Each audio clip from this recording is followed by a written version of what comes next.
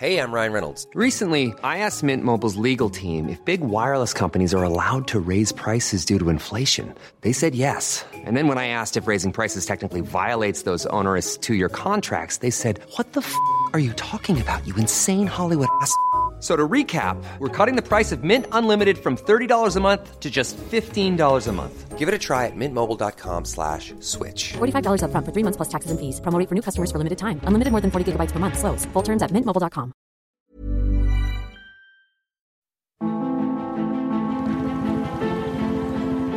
Are you here for dinner, Mama? It's a buffet. Well, I'm not changed. You just need to take off your hat. You talk as if that were easy.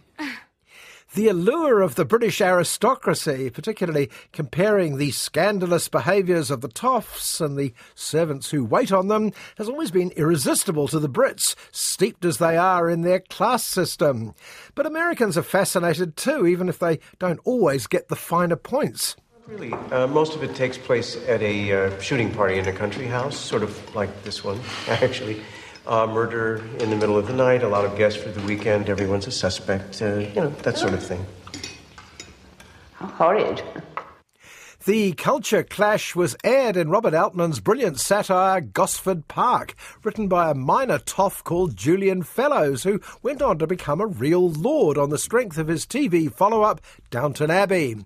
Downton scrapped the satire, dived headlong into costume drama soap opera, and became one of the most successful shows ever created.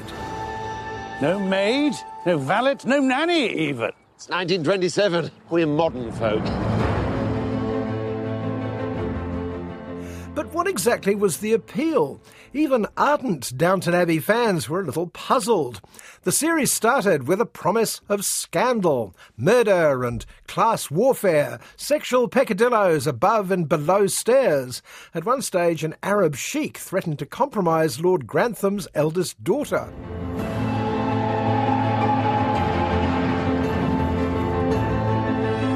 Blimey. The key phrase being threatened to. One of the secrets of Downton's TV success was always promising the worst, but never quite delivering it. No matter how gloomy things looked at the start of an episode, by the end, mostly all became well with very little difficulty. I want every surface to gleam and sparkle. A parade and a dinner. I'm going to have to sit down.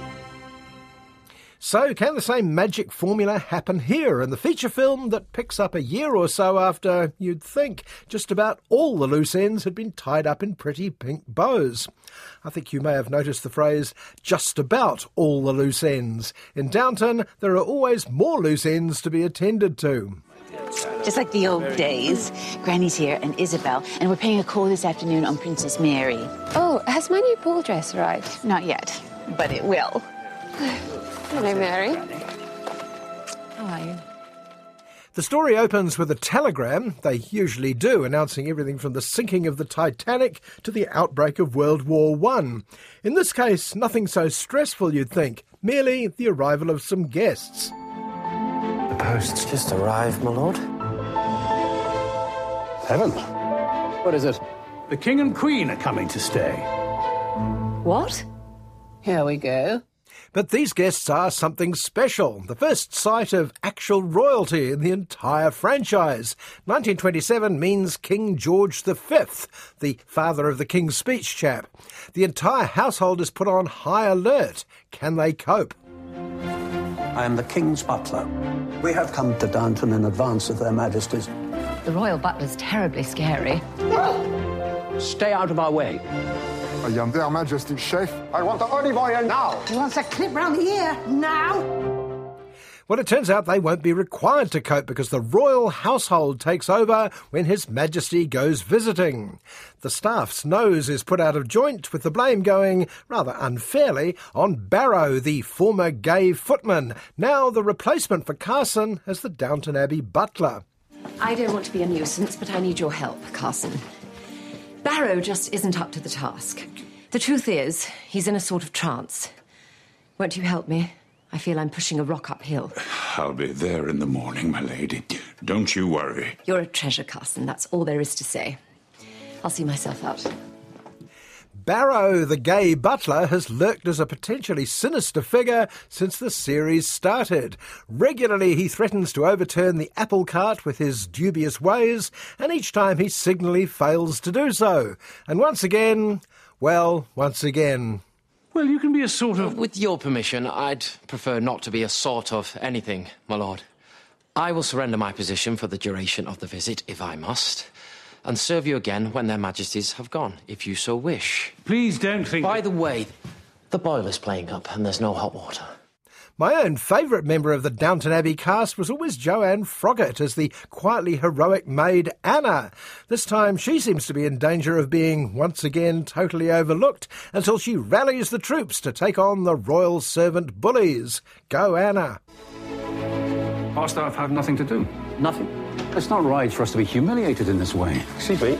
We want to defend Downton's honour. We think we should fight back. This is treason. Never in danger of being overlooked in anything she's in is the redoubtable Maggie Smith, once again grabbing the script of Downton Abbey by the scruff of its clichés and milking it for everything she can. And this time she's assisted by Imelda Staunton as a rival dowager with a suspicious attachment to her lady's maid, Lucy. Can I help you at all? I'm Lady Bagshaw's maid. Might as well admit, I like her. She is a scheming little minx. What piffle you talk.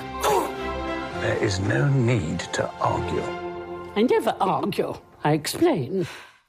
The suspicious relationship, needless to say, will dissolve in a puff of smoke before it gets out of hand, but not before the actress playing Lucy has established herself not just with her charm, but with her name. Who could resist someone called Tuppence Middleton? I have such a feeling that you can understand what's going on in my head. It's easy to be as snobby towards Downton Abbey on a big or small screen as a royal chef is to Mrs. Patmore, but there's something endearing about its old-fashioned Englishness and total lack of cynicism as it doles out happy endings all round. The last few days have made me think, what are we doing? Should we really go on with it? Downton Abbey's the heart of this community, and you're keeping it beating. And the terrific cast once again performs that mysterious Jedi mind trick that fools the audience into thinking they're seeing something rather more significant than it is. Like a bumblebee, it flies even if by all the laws of physics it shouldn't be able to. Your Majesties, welcome to Downton Abbey. Oh, can I help you? Someone must, sir. I may never rise again.